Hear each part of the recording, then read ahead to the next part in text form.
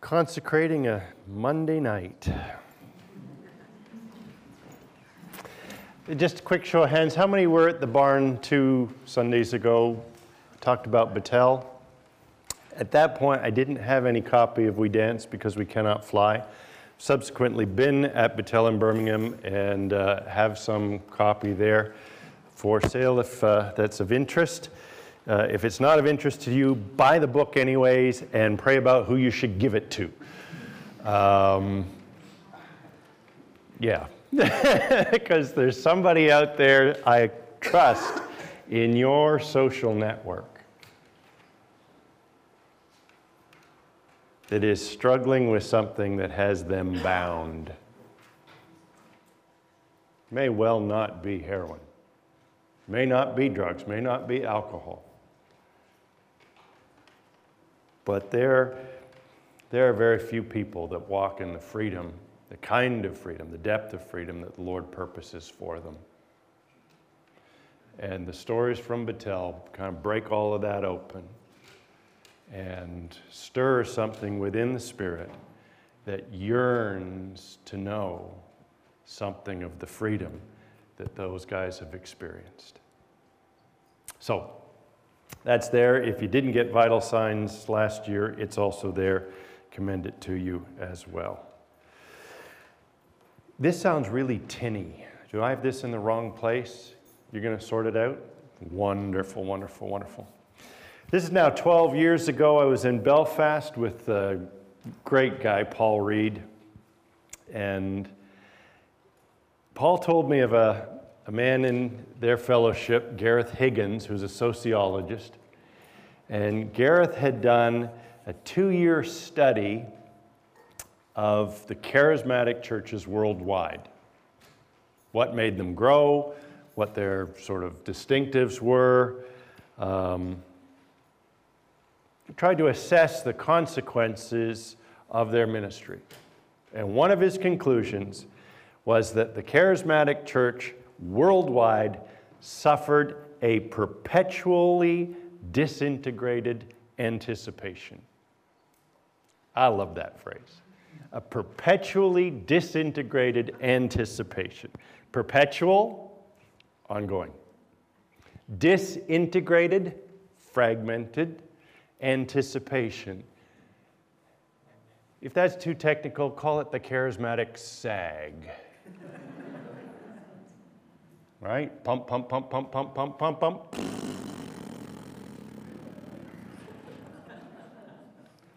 Bless you for coming out on a Monday night.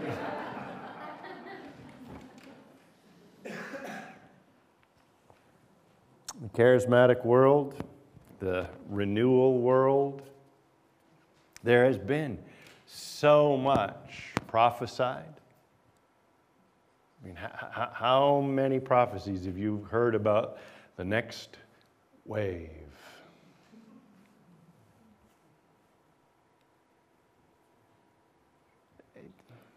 And I know we see in a glass darkly. I get that. So much promised. But I won't ask for a show of hands. My guess is that there'd be very few of you here who have not concluded at some level that things haven't quite come round like those center stage so passionately declared that it would. Okay. Now, let's concede that it is not easy to hold abandon and discernment in dynamic tension. It's far easier to let the pendulum swing one way or the other. But that is our call, to hold that prophetic anticipation and discernment in dynamic tension. So this comes up and out of a study of historic revival, out of 18 years of travel, 35 nations, 260 churches, and an ongoing reflection on perpetually disintegrated anticipation. unto a greater integrity. Disintegrated root integrity. Integrity has to do with wholeness. Integrity has to do with all of the different parts fitting together in proper order, proper place. Integrity means it's the same no matter where you knock it. That's our call. That's the Lord's purpose for our life, that kind of integrity. All of that unto what we can, what we should anticipate. What rock solid ground ought we to have in terms of our anticipations. The verse that I'd like to work this evening is from 1 Peter 5:5. Peter says, "Clothe yourselves in humility, because God sets his face against the proud, but gives grace to the humble." I want to break that into two different pieces.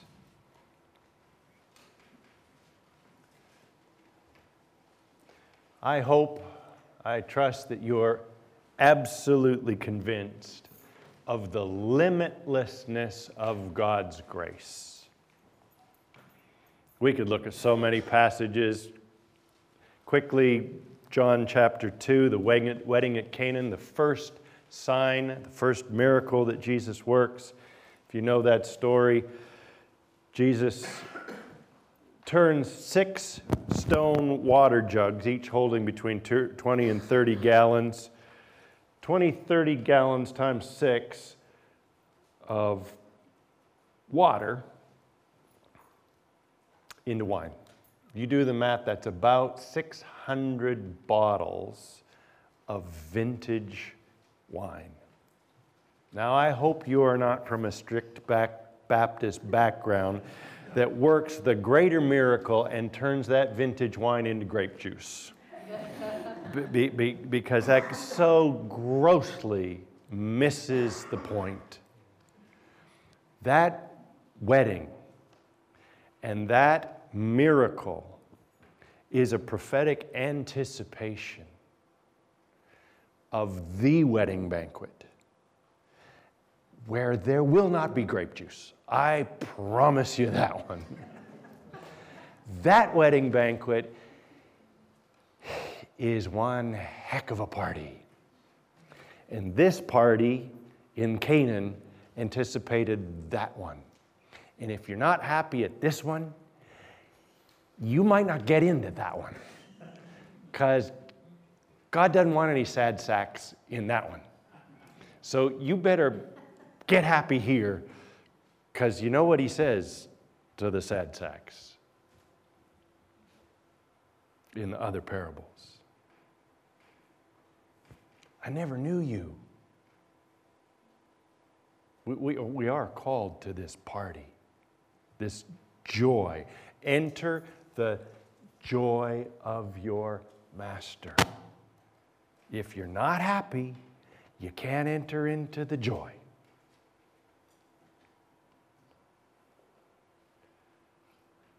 This superabundant transformation of the living of our life, such that we know, as Jesus said in John 10:10, I've come that you might have life and have it in its abundance, its fullness.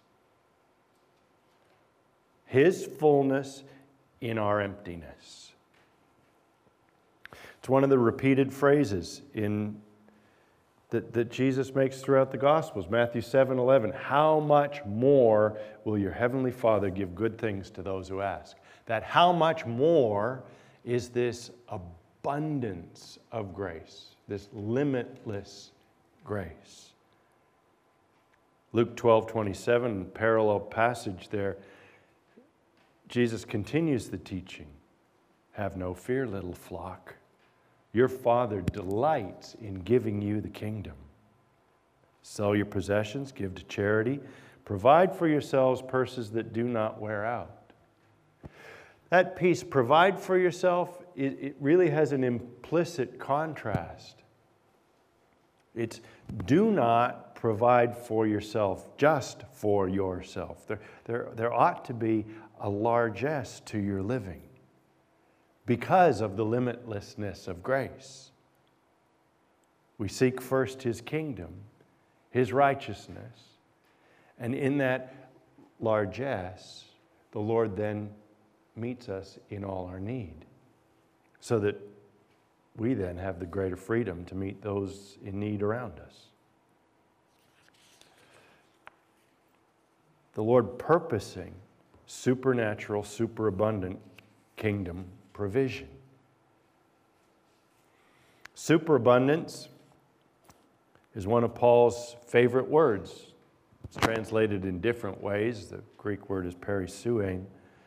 Romans 15:13, one of the benedictions the apostle prays over the early church. May the God of all hope fill you with joy and peace, all joy and peace, as you lead the life of faith, until by the power of the Holy Spirit you overflow with hope. That word overflow, same word, this periseuein, this superabundance, that there be this superabundance of hope. Same word translated in Ephesians 3:20, the end of the apostles' great prayer. Now unto Him who is able to do immeasurably more. This superabundance, more than all we can ask or imagine. And that declaration in 2 Corinthians 9, verse 8, God is able to make all grace abound to you. The superabundance. God is able to make all grace abound to you, so that at all times, in all things, having all that you need, you may abound in every good work.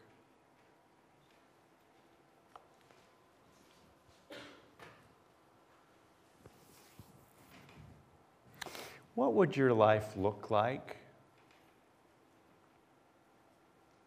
if foundationally, day by day, you conducted yourself in that knowledge that God was not only able, is that me, or is that you, or is that me?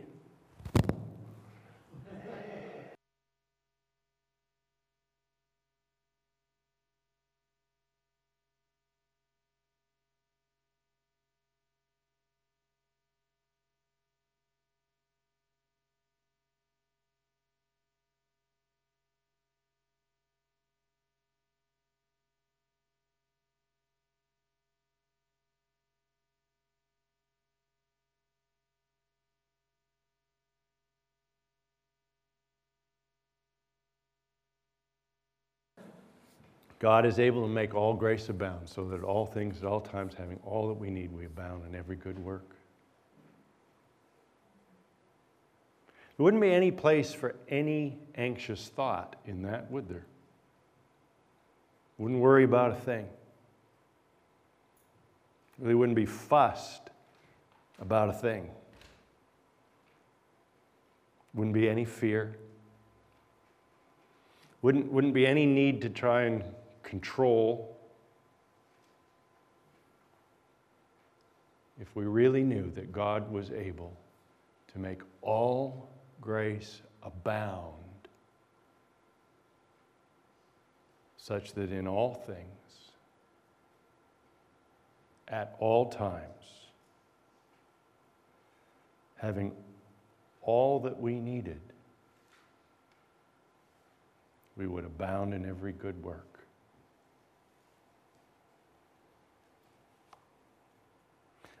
I realize it's a little bit simplistic, but if it's in His book, it's on offer. Flip it around. If he didn't want us to have it, He shouldn't have put it in His book.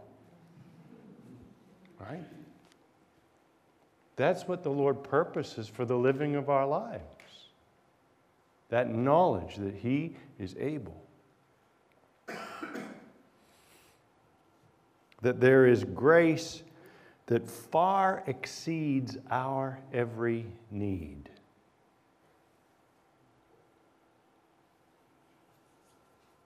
There are no limits to the grace of God. There is a glorious freedom when we really do have that settled deep in our spirits.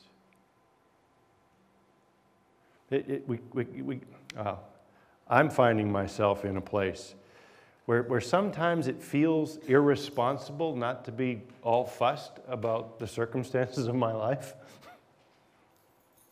Because it's sort of like I'm not paying attention. As in, well, anyway, it just is. But I'm coming really to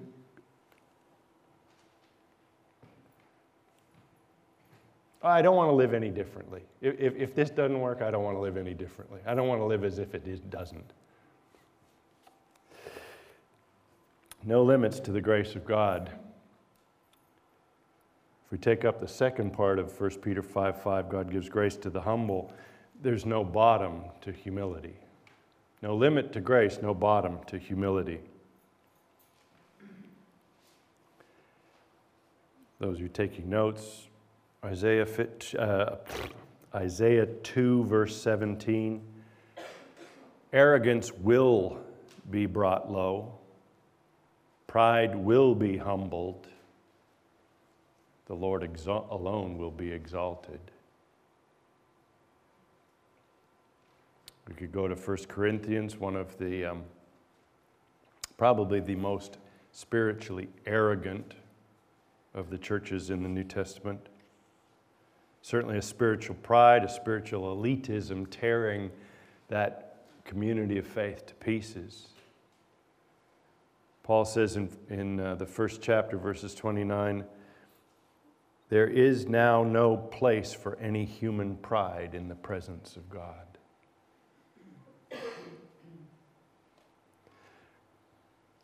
And I think I've told you that maybe when I was here last time.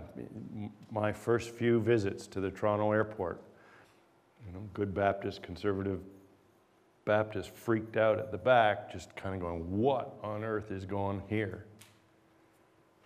But looking at John Arnott, Randy Clark, the two guys center stage, two of the most humble men I have ever seen on the platform.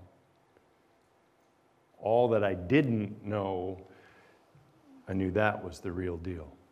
Because you can fake a lot up here, you cannot fake humility. That's a supernatural grace. In the presence of God, there's no room for any human pride.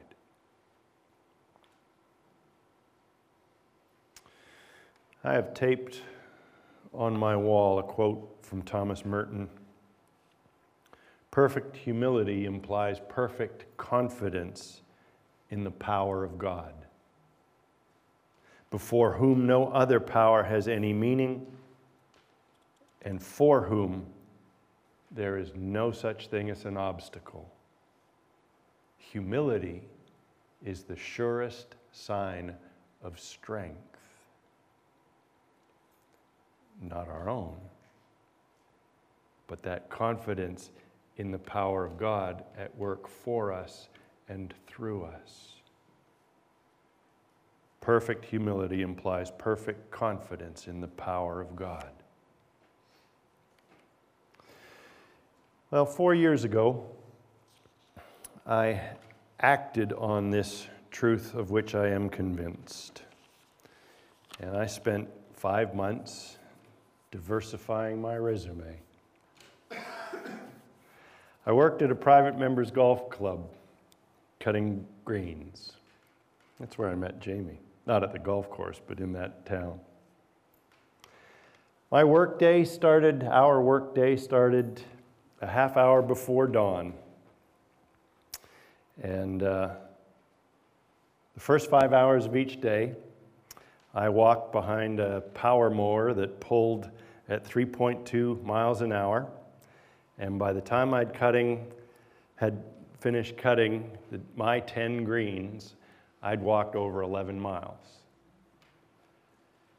Then I'd spend about 3 hours doing landscaping. I'd get a really big meal, and then most days I would golf until dark. And then I'd do it all over again. Partly because I wanted to act on 1 Peter 5:5 and the Russian Orthodox maxim, the hands at work, the mind and heart with God. This was in Collingwood, Georgian Bay out in front, the Blue Mountain behind.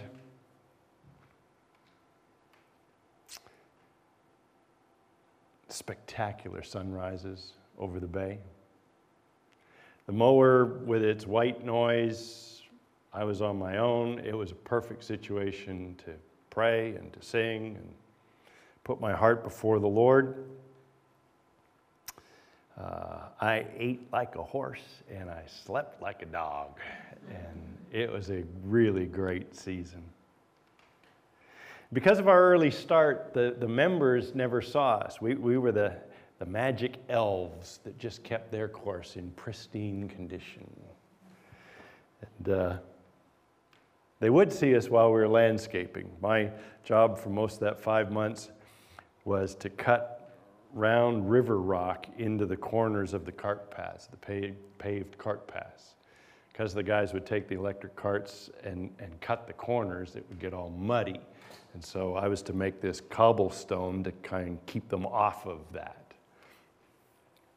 And most of the guys, the members, as they walk by, I'd be sitting on my bum digging these rocks into the corners. And most of the guys would be complimentary. Oh, you're doing a great job with the course. Greens are in terrific condition. Da da da da da.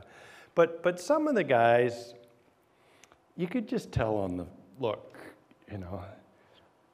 I was the oldest greenskeeper in the crew. I mean, most of the guys were all in their 20s. I'm not. The kind of look on their face they looked down at me as they walked by was sort of, yeah, and that's what you get when you don't do your homework. And I so wanted to have the moxie to look up and drool and say, I'm wearing new socks today.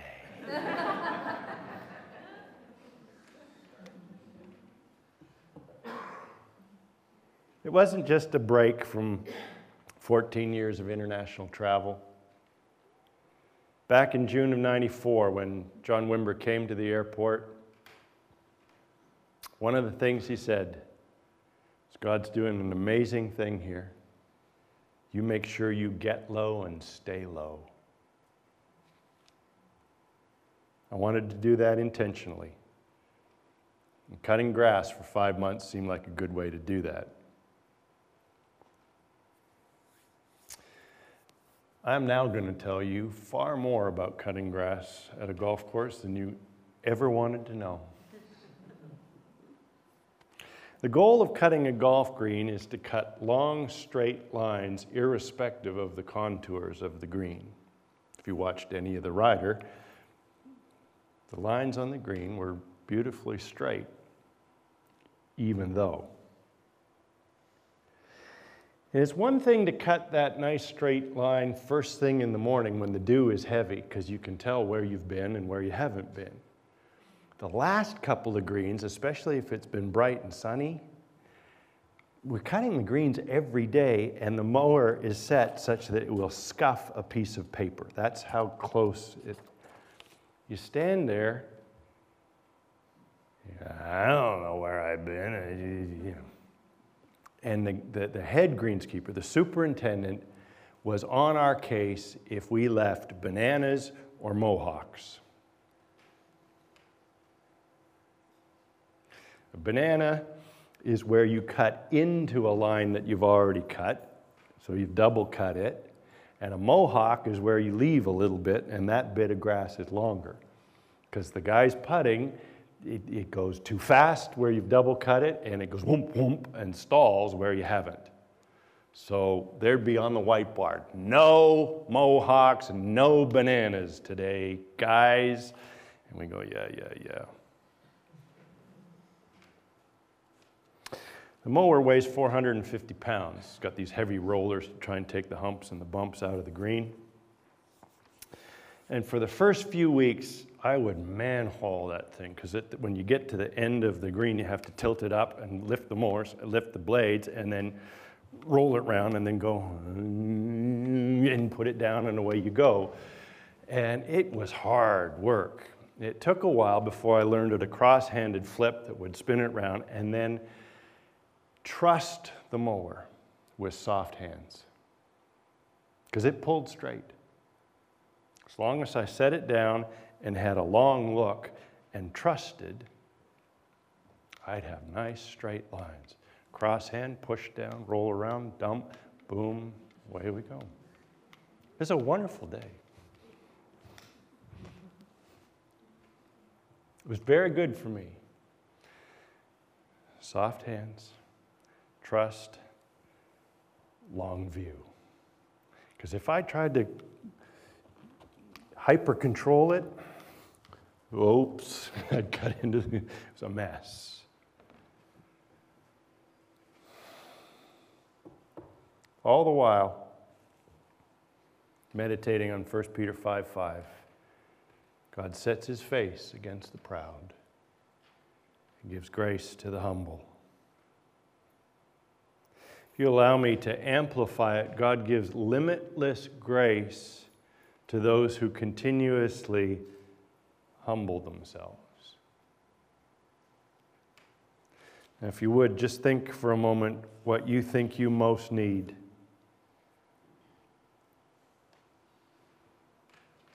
What you consider to be your greatest problem. God is able to make all grace abound, so that in all things, at all times, having all that you need, you may abound in every good work. And he gives that abounding grace to those who humble themselves. We back it up a little bit in 1 Peter 5. Peter says, clothe yourselves with humility. The word he uses literally could be translated, tie humility on. Now, this is only conjecture. There's no way of knowing. But I'm convinced that as Peter writes that, he has the foot washing in mind. John 13, where Jesus tied around him the servant's towel before he started to wash their feet. That, for me, is at least the word picture that he has in mind when he instructs us to tie humility on, as in, if you don't, it's really easy to slip out of it. This from a guy who knows what it's like to slip out of humility. It took Peter a while to learn this truth.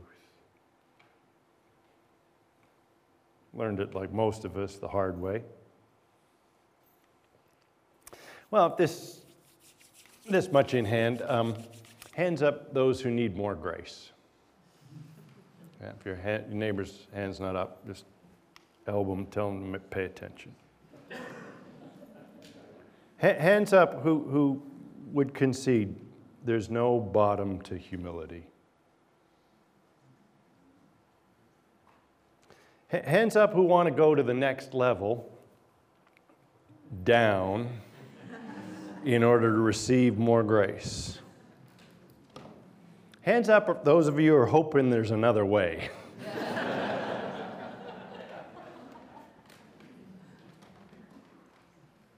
Not alone. That there is something in each of us that wants to be lifted up. In the book of beginnings, Genesis, there's the story whose dismal plot's been repeated generation after generation. Genesis 11, what we know as the building of the Tower of Babel. Babel, Babel, what do you say? Babel? Okay. Again, within the human heart, individually or corporately, there is a drawing and a desire for spiritual life. It's part of what it means to be human. What distinguishes us from the animal world? That's good. That's a gift. That's part of God's design in making us in His image, spirit to spirit. It's His love calling to us ever deeper into His heart. Those in the land of Shinar attempted to answer that call by building a city, and in that city a tower that would reach to the heavens. Now, at face value, that sounds like a noble effort. The thing is, if you read the story, their efforts are completely self-directed, self-initiated. God has not mandated this. They say, let us build ourselves a city. And Shinar's efforts, ours ever after, are corrupted with the candid declaration of motive. Let us make a name for ourselves. That's the corruption of that longing to be lifted up. That somehow in the lifting up, we're special. Consequences of that story, the scattering, the division, the fracturing, because God sets His face against the proud. I'll jump from there to Acts chapter 2. Through the power and the release of the Holy Spirit at Pentecost, the Lord graciously undoes the curse of Babel. Pentecost is the blessing greater than the curse. With greater blessing, the scattering is reversed, the dividing walls are broken down, the confusion and the dislocation is now turned into this unifying work. This one body, this forming of one body. But if you will, there's still a measure of that Babel spirit in each of us that needs exercising. Because the subtleties of making a name for ourselves, it corrupts even our most consecrated efforts. Whatever the project, that sense of wanting to make a name, it just brings distortion. The Apostle Paul brings kingdom correction throughout his letters, 1 Corinthians more than most. Chapter 3, for instance, he addresses a really unhealthy devotion to personality, to individual ministry. After lamenting it for a bit, he asks rhetorical questions. After all, what is Apollos? What's Paul? His answer, only servants. Paul refuses to make a name for himself and states, neither is he who plants nor he who waters. Neither he who plants nor he who waters is anything, but only God who makes things grow. And I'll leave it to you for homework. If you have a Bible program or if you've got to go the old way and use a book, just go through Paul's letters. Find the number of times he refers to himself as apostle. From Paul, apostle of God, apostle of the Lord Jesus, sent by God. Typically use that as the opening to remind his readers, because apostle, epistolane, means to be sent. Sometimes he says, folks, whether you like it or not, God sent me to you. More often than not, Paul refers to himself thereafter as servant, not apostle. In the body of his letters, he refers to himself as servant. We'll back up a little bit to the Gospels. Repeatedly, after especially the healing encounters, Jesus concludes by telling the now healed not to make him known. See that no one knows about this. Tell no one. We read the gospel writers, he wanted them not to tell who he was. Theologians call it the messianic secret. And there's truth in that the fullness of the glory of Jesus cannot be revealed until he goes to Calvary. It's true, but there's more to it than that. See, even Jesus refused to make a name for himself. Wouldn't let others try and do that for him.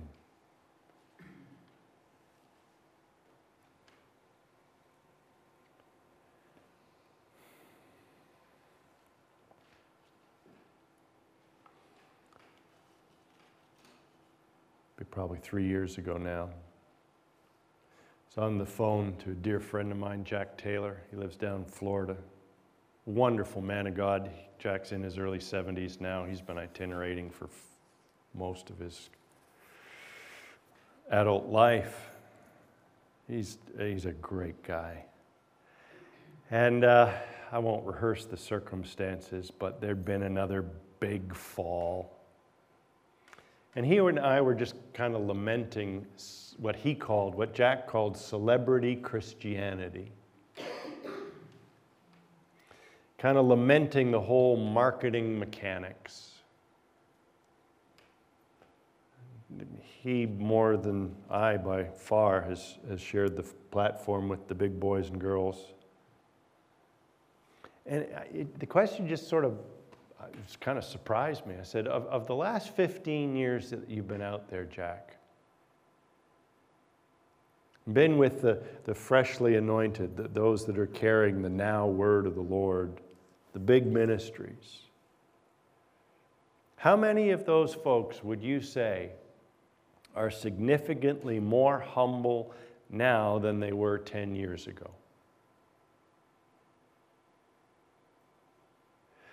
And I thought somehow we dropped the call. I was ready to redial when I heard him clear his throat.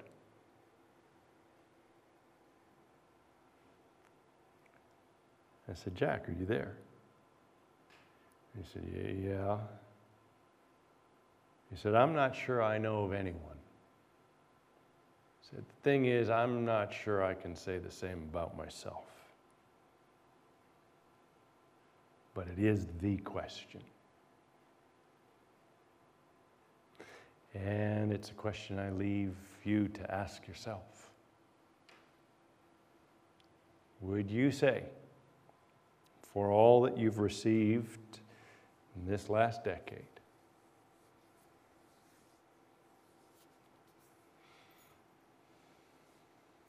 would you count yourself more humble now than you were 10 years ago?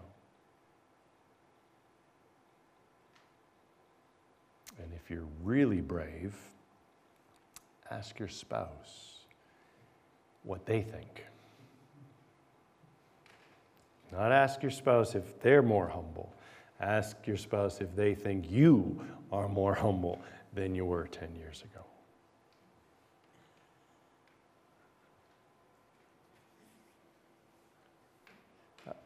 Of all the things the Lord values, humility is at the top of the list. And again, we're pretty quick to say, Lord, please, I need more grace. He's made it really clear as to how we get it.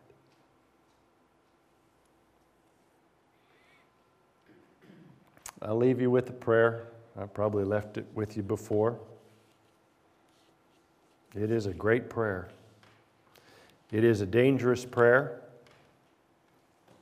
It's Evan Roberts' prayer. Evan Roberts, the young man that the Lord used what we call the Welsh Revival, 1904. Do whatever you have to do in me so that you can do whatever you want to through me. The latter part has in view the limitless grace of God, the superabundance, that kingdom superabundance. The first part has to do with that bottomless humility. Do in me whatever you have to do so that you can do through me all that you want to do.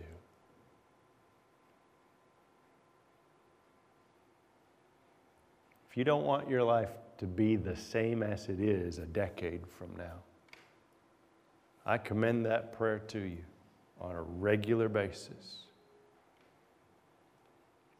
And I would also commend to you that you hang on tight because the Lord loves that prayer.